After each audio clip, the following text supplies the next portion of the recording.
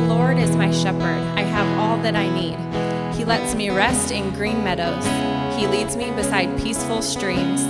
He renews my strength. He guides me along right paths, bringing honor to his name. Even when I walk through the darkest valley, I will not be afraid, for you are close beside me. Your rod and your staff protect and comfort me.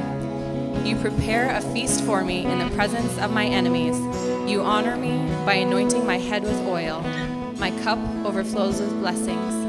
Surely your goodness and unfailing love will pursue me all the days of my life, and I will live in the house of the Lord forever. Father, because you love us so much, now I can stand confident as a child of God because I am blameless. God, it just blows my mind how when you look at me, you don't see a sinner. You see a saint who sins. God, I know my own heart, and I know in my daily thoughts that the blood of Jesus would cover that. Father, I pray for every person in this room that they would know freedom in the name of Jesus today. That there is no shame, that there is no guilt.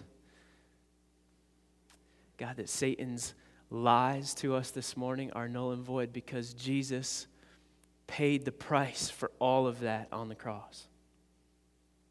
Man, to be able to say that I am blameless. There's nothing in this world that should give me more confidence than the fact that before God Almighty, I stand blameless. Lord, I pray that you would comfort hurting hearts this morning. I pray that you would meet us where we're at because you're powerful enough to do that. Every single individual in the room, God, you meet us where we are at. No matter what we carry this morning, when we worship you, it puts everything into perspective that we can think about what is right about you, God, and your holiness and your love for us in the midst of whatever is going on in my life. And so, God, you are my shepherd. I don't need anything else.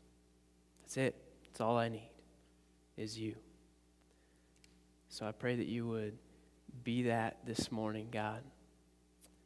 For people in the room who don't know you, who don't have a relationship with you, Jesus, today is the day. Today is the day that they come to you. I pray that, God.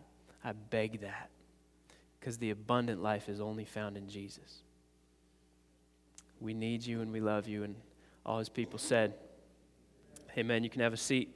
I'm going to bring Vance Hahn up here. And he is going to make a quick announcement. He's a little less gracious than me if you don't pay attention, so pay attention. Good morning, everyone. We're going to have an event at the church. Actually, it's a month from today.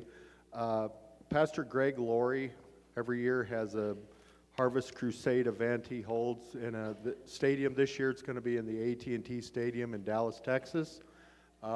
This is something he's been doing for many years and won thousands and thousands of people to Christ with his event. We are going to broadcast this event, simulcast this event in the church here.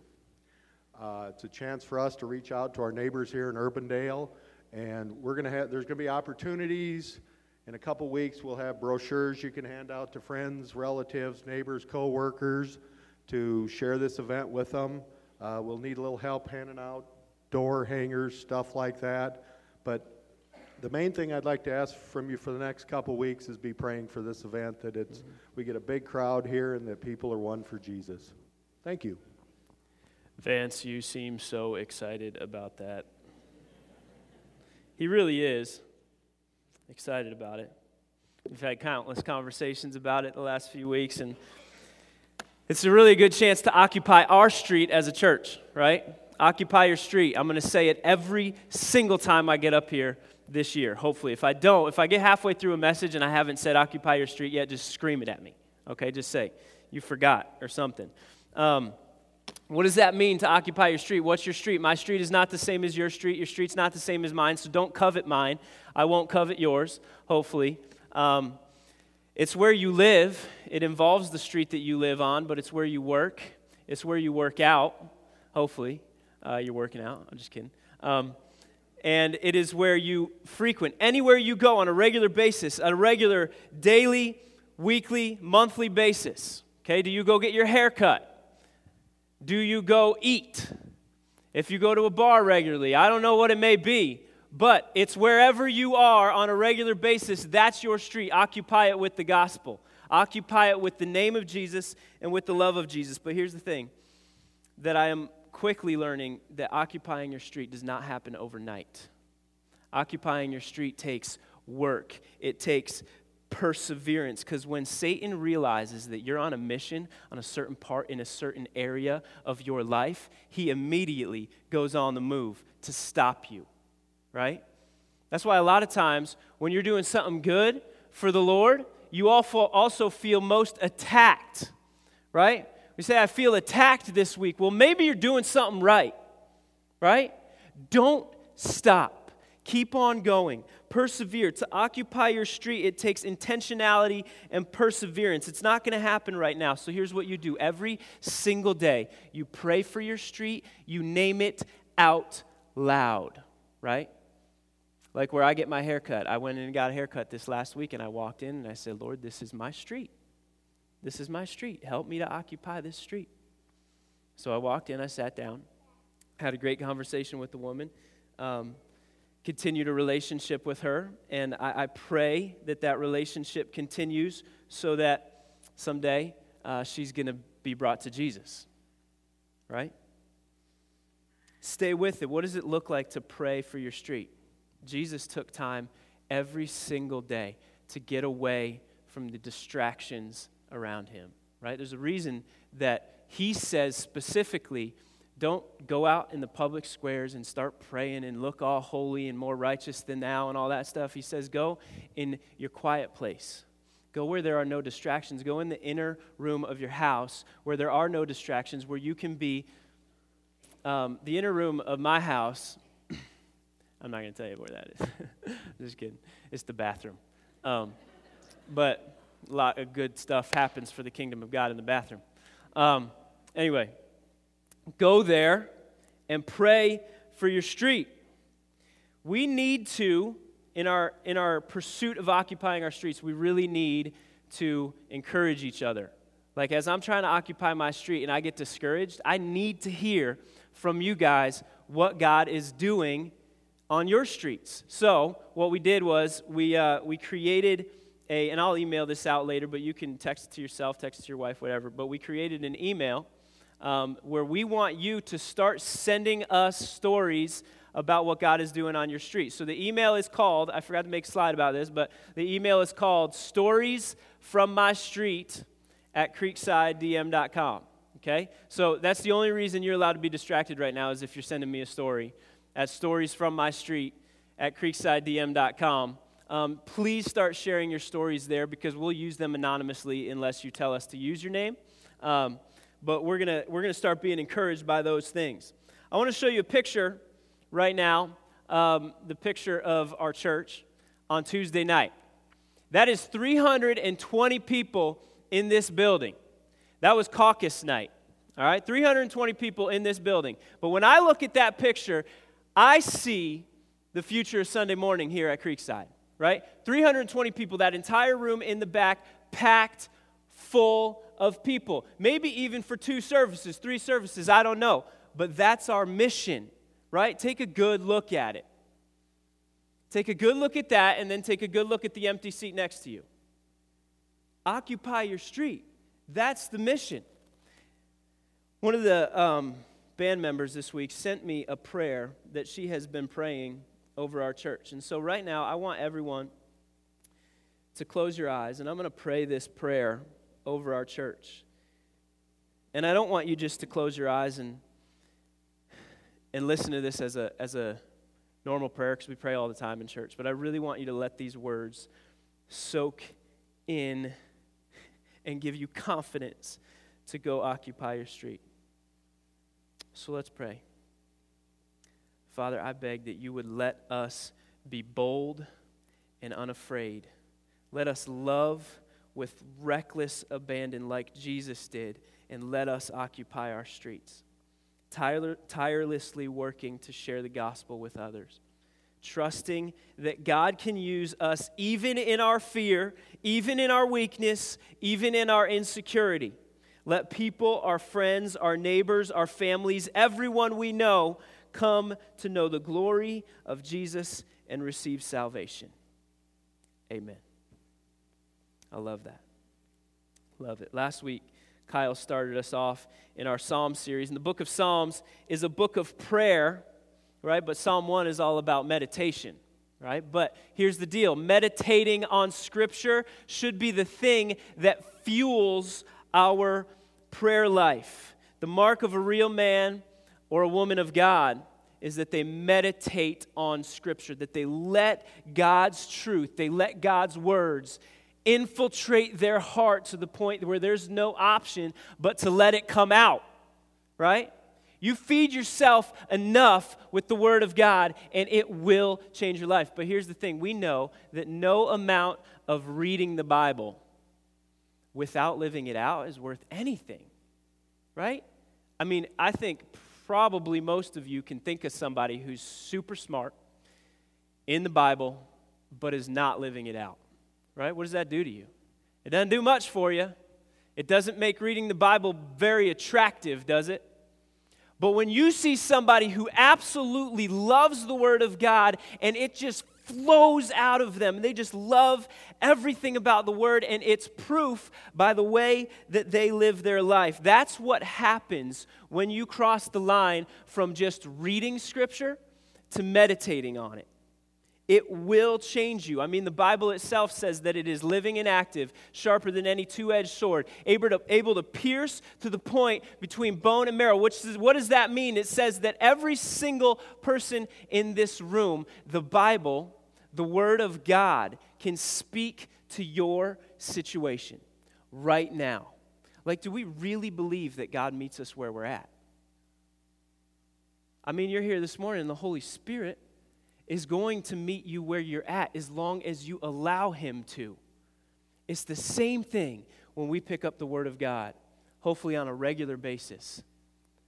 I'd encourage you every time you pick up God's Word to ask God through the Holy Spirit to reveal to you what He wants you to know and to live it out, to give you the strength and the power to live it out, because it will change your life. So today we're going to continue in our Psalm series in Psalm 23, and our title is going to be Our God Who Is Our Shepherd. You already heard it read in that last song. I'm going to read it to you now in the Message version.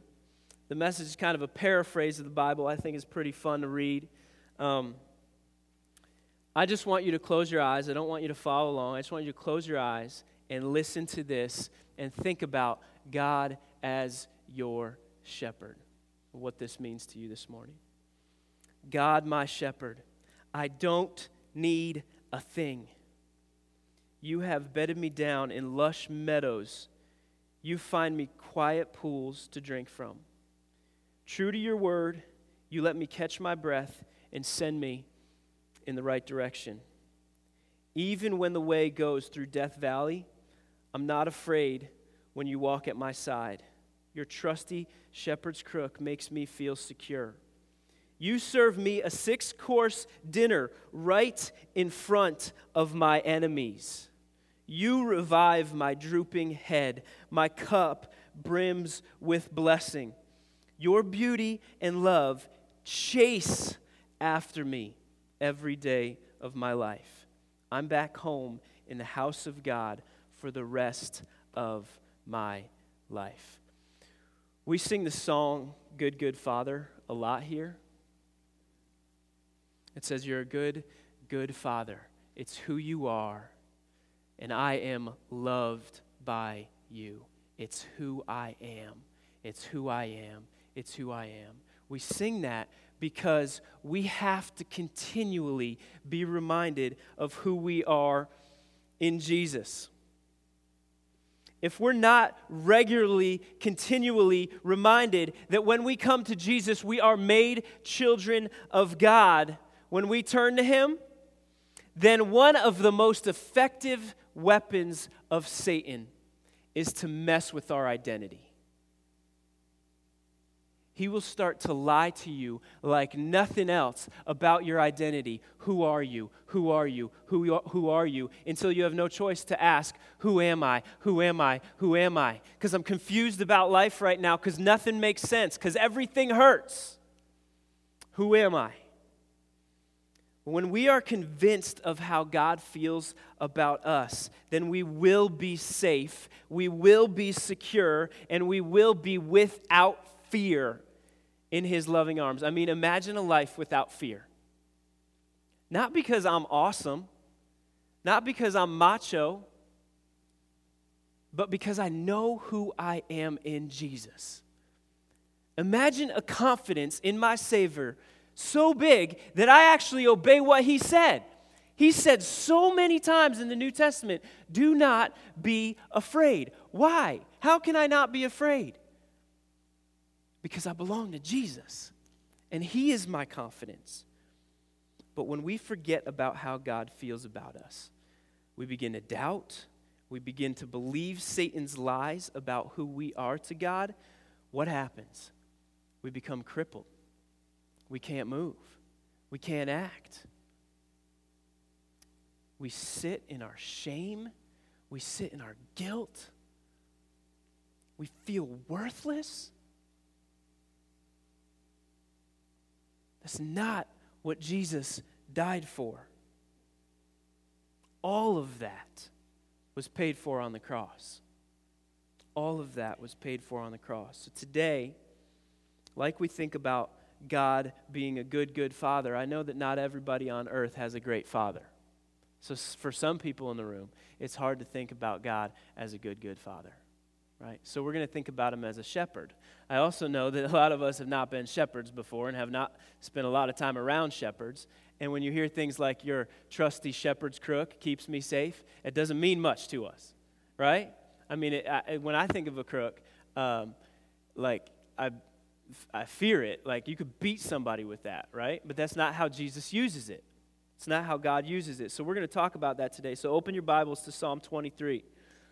If you haven't yet. It's going to be on the screen as well. But the big thing I want you to remember, text this to the person next to you, or text it to your spouse, or text it to yourself, whatever you have to do to remember this. Here's the big thing. A shepherd never, big capital letters when you're writing this down, big capital letters, never abandons his sheep. A shepherd never abandons his sheep. Somebody in the room needed to hear that. But here's the truth. Even if life is good for you right now, Jesus promised, He said this, in this world you will have trouble. But take heart, I have overcome the world. The truth is, as we follow Jesus, it's not going to be easy. And if you didn't need to hear that right now, that your shepherd will never, ever abandon you, you're going to need to hear it at some point in your life, and you're going to need to believe that. When you're in the lowest of lows, when you're walking through the valley of the shadow of death, you're going to need to know that your shepherd will never, ever abandon you. That's what a shepherd does. He protects. He overcomes adversity for his sheep. The sheep only need, and this is awesome, because I don't have to do anything, right? All I need to do as a sheep is sit in restful peace under his protection. Isn't that freeing? Like, stop trying so hard. Stop working so hard to protect yourself. Sit in restful peace under the protection of your good shepherd. I want to read this week. I sent out to get some reflections from the band. I needed some help to write this message, right? You're like, yeah, you usually do. I needed some help writing this message, so the band sent me some thoughts on this passage. I just want these to soak in and bless you this morning. One person said, "The Lord is our shepherd. We lack nothing with him. He alone is really enough. He gives us so many good things and teaches us throughout.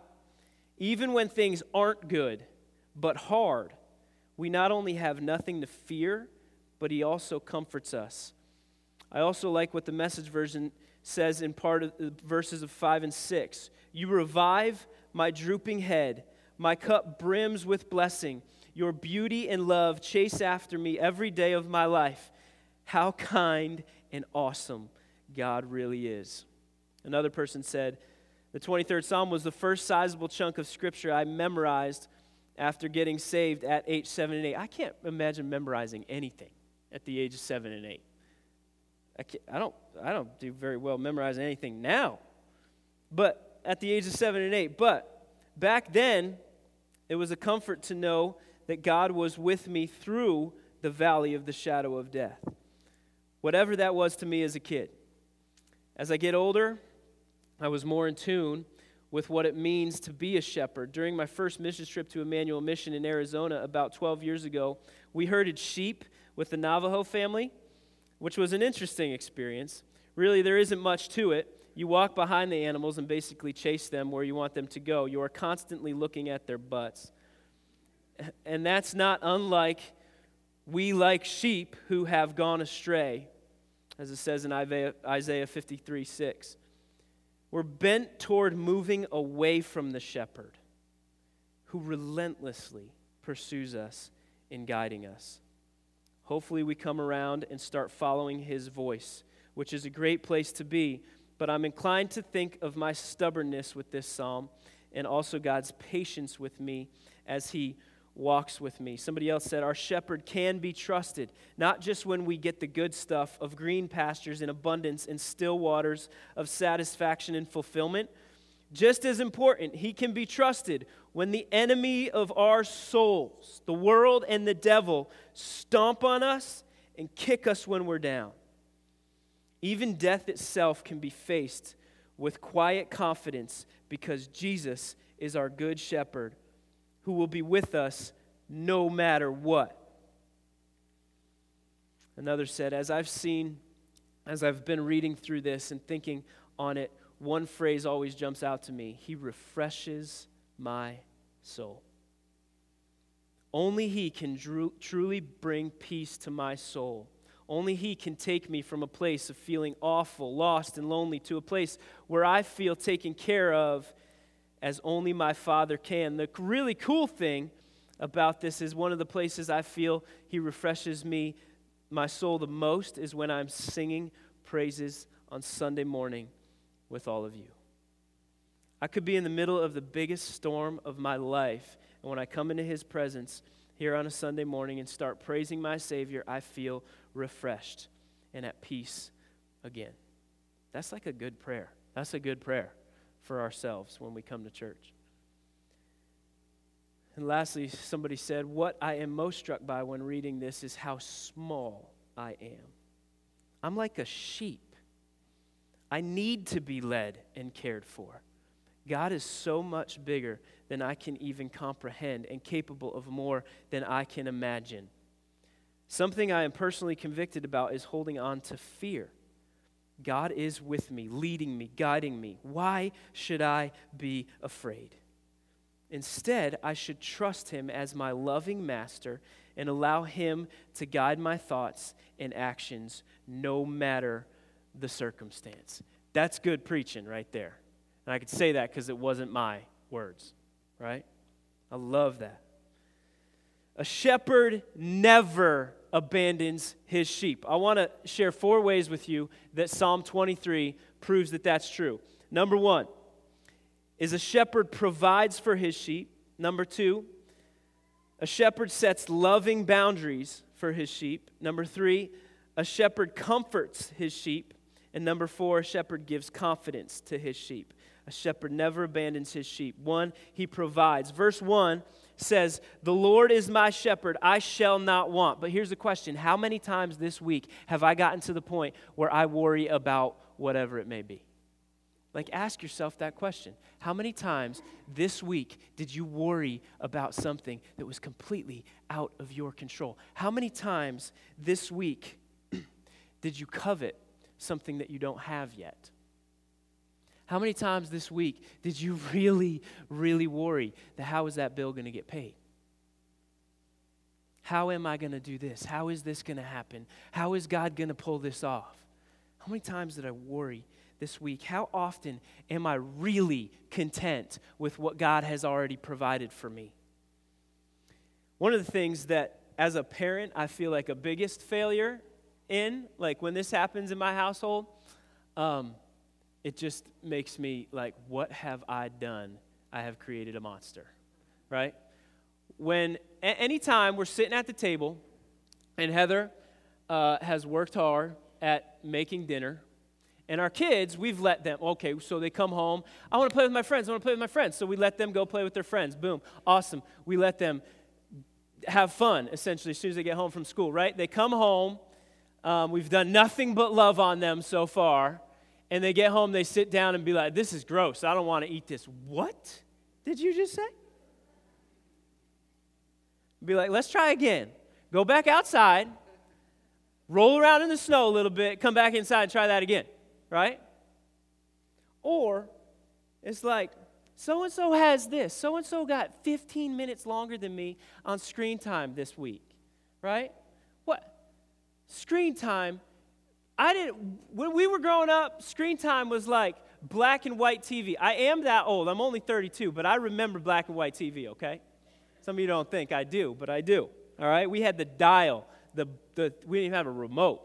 We had the dial on my TV where you had to like turn it and it clicked, and it was awesome. It was awesome. I think we should go back to that. But sometimes it's like, why can't you just be thankful for what God has given you, right? It's like I'm talking to an eight-year-old here, right? Why can't you just be thankful for what God has given you? Because if you don't shape up, I'm going to ship you off to a third world country. You're on the next plane, and I'm going to see if you're going to learn something about being grateful.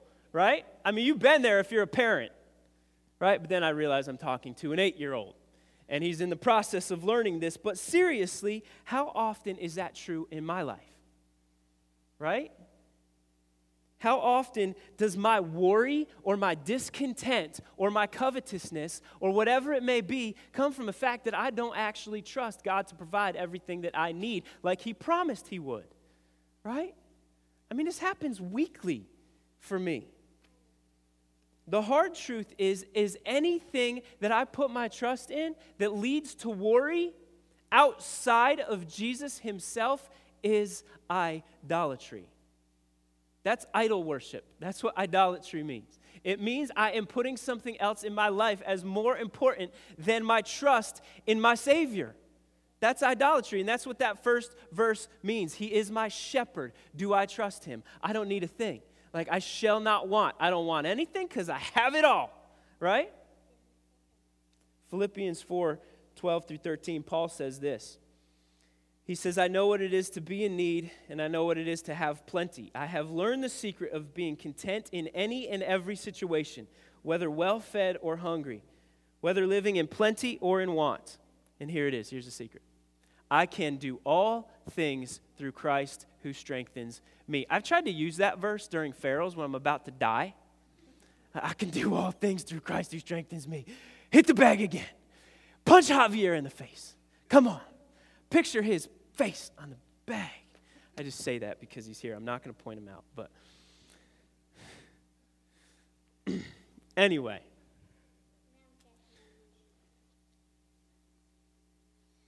I can do all things through Christ who gives me strength. What does that mean? It means I don't need anything else. All I need is Jesus to give me strength on a daily basis, and I'm good. I'm good.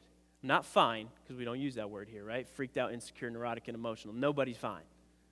All right? Or most of us are fine, actually. All right? A shepherd never abandons his sheep. Number 2, he sets loving boundaries. Verse 2 through 4 says this: He makes me lie down in green pastures. He leads me beside still waters. He restores my soul. He leads me in paths of righteousness for His name's sake.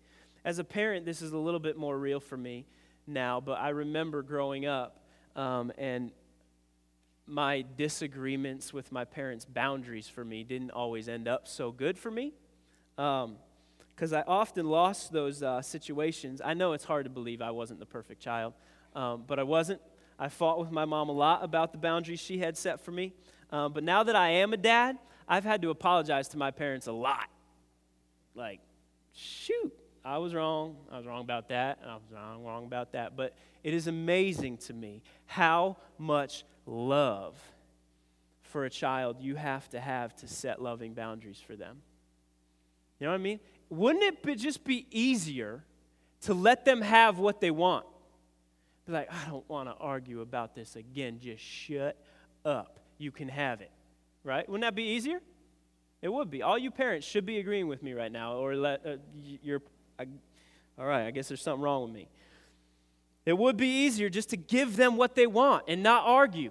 It takes an immense amount of love to set boundaries. It takes an immense amount of love to say, you can't eat this, eat this. It takes an immense amount of love to say, you can't watch that.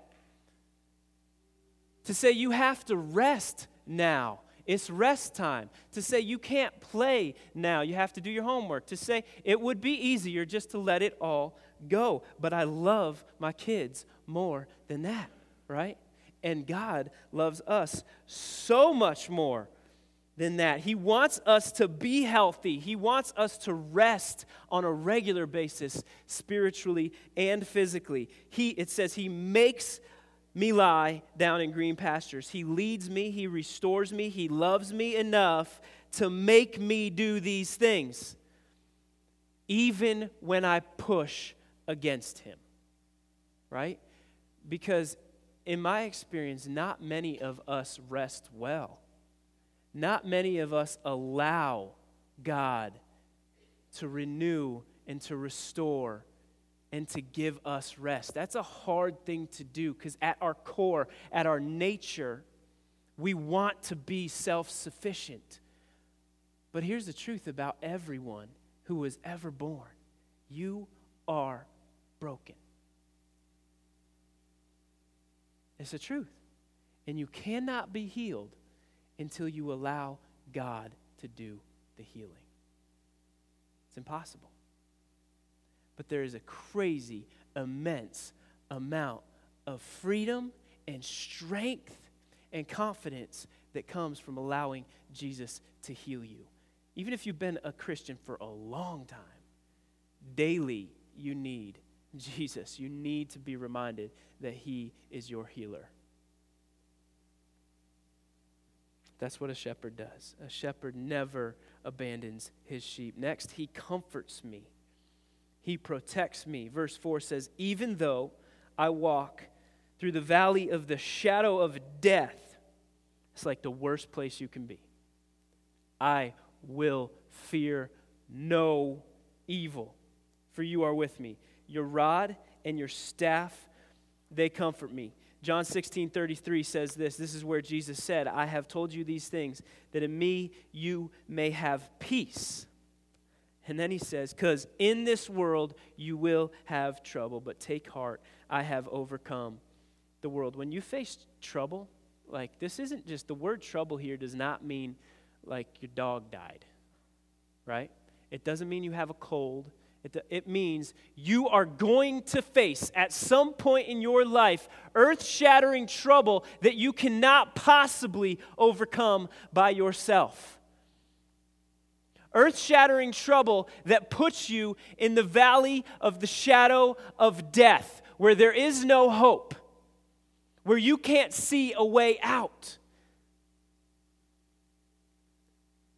That is where Jesus meets us.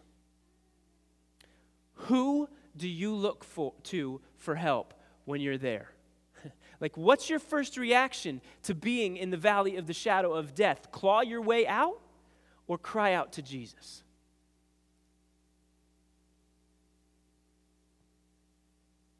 the only other option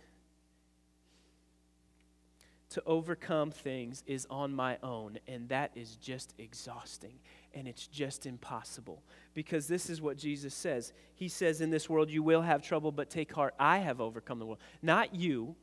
Like, we cannot overcome this world. We cannot overcome Satan's lies. We cannot overcome the temptations to sin. We cannot simply crawl out of the pit that we're in when a tragedy happens in our life, when a loved one dies, when we lose our job, when a relationship with one of our kids is broken. We don't just climb out of that on our own. The only good, comforting, safe, secure way out of that pit is to cry out to Jesus. He alone. Some of you refuse to believe this because you're working too hard. Stop working so hard, because He alone has overcome the world. He has overcome your trials for you, your trouble. He literally defeated death itself when He rose from the grave. I mean, for me, that's all I need to know. Like, He defeated death so that I could live. Boom! That's it. Here comes the boom. Sorry, just love that movie. You should watch it if you haven't yet. But seriously, that's what a shepherd does. A shepherd never abandons his sheep. Lastly, he gives us confidence. This is my favorite part. This part rocks my world. It all does, but this is my favorite part. Verse 5 and 6 says, "You prepare a table before me in the presence of my enemies. You anoint my head with oil, my cup overflows. Surely goodness and mercy shall follow me all the days of my life, and I will dwell in the house of the Lord forever." The word table there means, it says, you prepare a table for me in the presence of my enemies. The word table there literally means spread. You prepare a spread for me in the table of my enemies. Like, I think about the party, the Super Bowl party I'm going to go to tonight and watch all the commercials and eat during the game, right? That's what we're going to do. I think about that and all the good food that's going to be there. That's what I'm talking about. This is not just like He prepares a little meal for me to eat, right? It's saying all of the provisions that God has ever provided you with, that you could ever need, that you could ever want, it's all right there on the table before you, right? I love that. Here's remember this. Ephesians 6:12. "For our struggle is not against flesh and blood, but against the rulers and the authorities, against the powers of this dark world, and against evil spirits in the heavenly realms." Who is our enemy, right? He prepares a table, a spread of all the provisions I could possibly want or possibly need. Everything provided for me in the presence of who? You're not my enemy. People are not your enemy. Satan alone is your enemy, right? That rocks my world, because I'm sitting here with everything I could possibly need given to me by God in heaven, the most powerful being in the universe, and Satan is sitting there watching as I am provided for by things that he could never give me.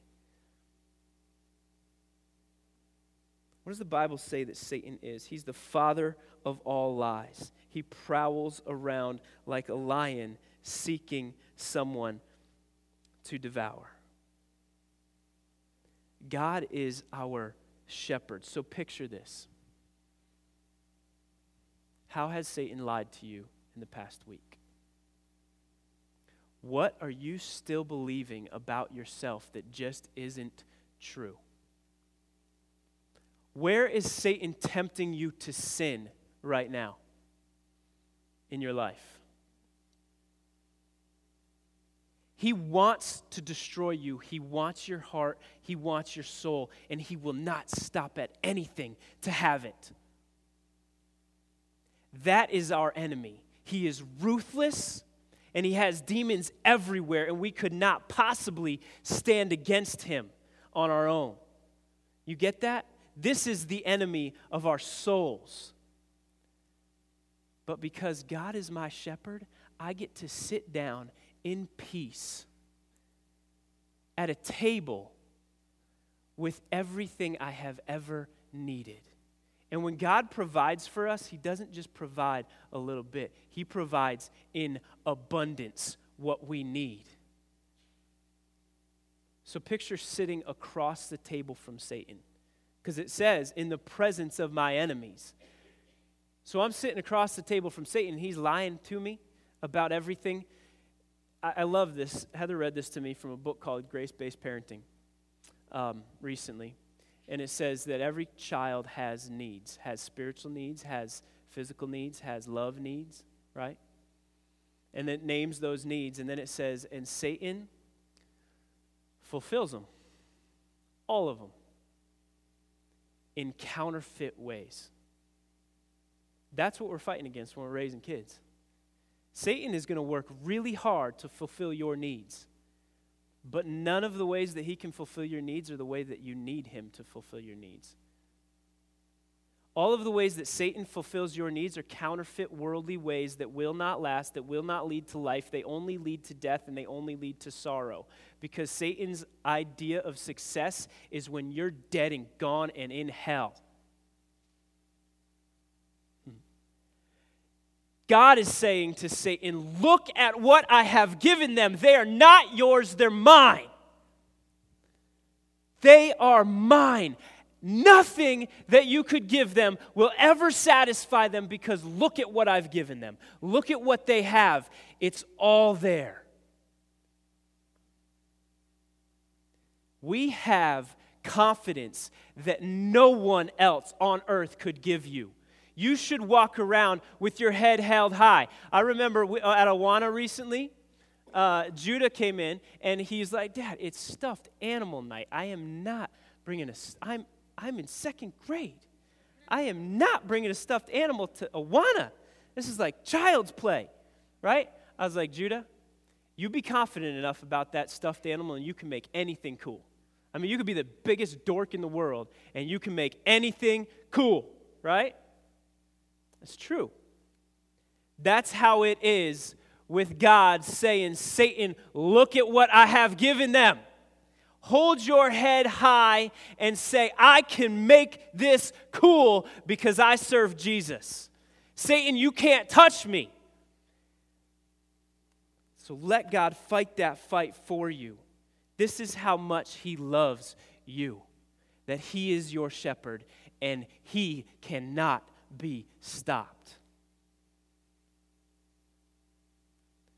The band is going to come up. The question I have for you is, knowing all of that from Psalm 23, who are you going to decide to lean on? Who's going to take you out of the pit? Who's going to be your strength when you're suffering? Who are you depending on for life this morning? Stop trying so hard and rest in the presence of your Savior here. Because anything except Jesus is a counterfeit that Satan will try to fulfill you with. Jesus is our good shepherd. The good shepherd lays down his life for his sheep. So not only does he give you all that Psalm 23 just said he gives you, but ultimately we serve him and we love him because he first loved us. And that love drove Jesus to lay down his own life so that his sheep could live. That blows my mind. I'm just a dumb sheep. And yet, he laid down his life for me so that I could live an abundant life. So we have 2 tables up front, 1 in the back. If you know Jesus, come and take it. If you don't know Jesus, if you don't have a relationship with him, then make it now. The only abundant life there is in Jesus Christ, to come to him and say, Jesus, I need you to save me because I can't save myself. I know I'm a sinner. I want you to make me a saint. I know I'm going to mess up, but your grace covers me. I know I need you, Jesus, to save me for eternity. So make that decision now. It's going to be a little chaotic in the next moments because people are going to be walking around to these tables, and that's okay. But today is the day of salvation. Don't let things stand in your way anymore, and don't believe Satan's lies anymore. Jesus, we love you and we need you. I pray for every soul in this room that their fulfillment, their provision, their rest would be in you, that they wouldn't strive for anything else, but that all of their rest, all of their strength would be in Jesus, that we can do anything through Christ who strengthens us. We love you and we need you. In Jesus' name, amen. You say you stumble into hard times. Your heart is hurting, but you don't know why. I'm always right here beside you. I'm always ready to be your refuge. If you will hold on for dear life, I won't let you go. If you will call me in bad times, and I will let you know that I am here for you, my dear, and I will always come rescue you when you call.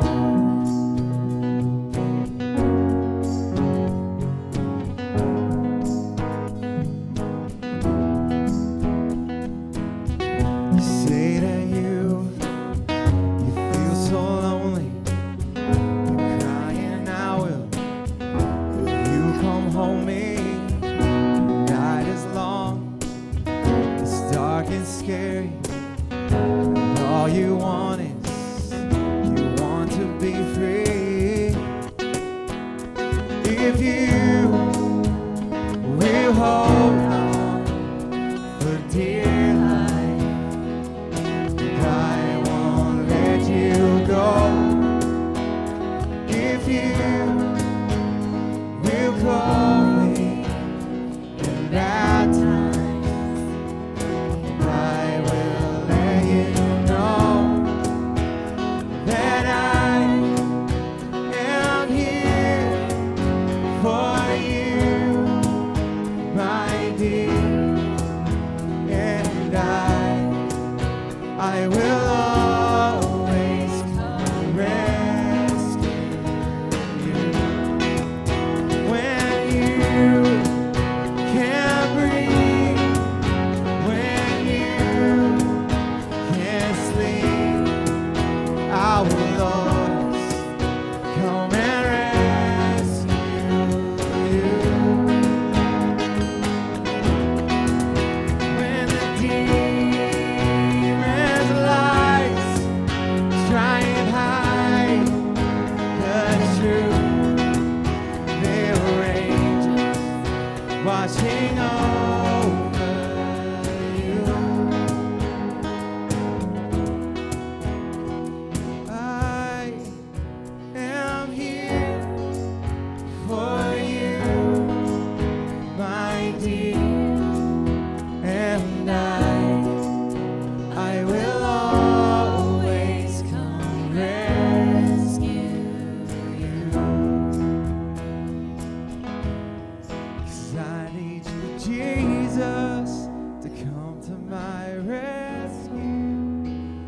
The Lord is my shepherd, I shall not want. That's my challenge for you this week. Is Jesus everything you want? Is Jesus enough for you? Because anything else is idolatry. But he promises to be enough. And he loves you enough to have given his life for you. And we can say, I can do all things through Christ who strengthens me. That's the challenge this week, is to stop believing Satan's lies, stop chasing the things he has to offer, and chase Jesus as your sustenance, as your life, as your strength.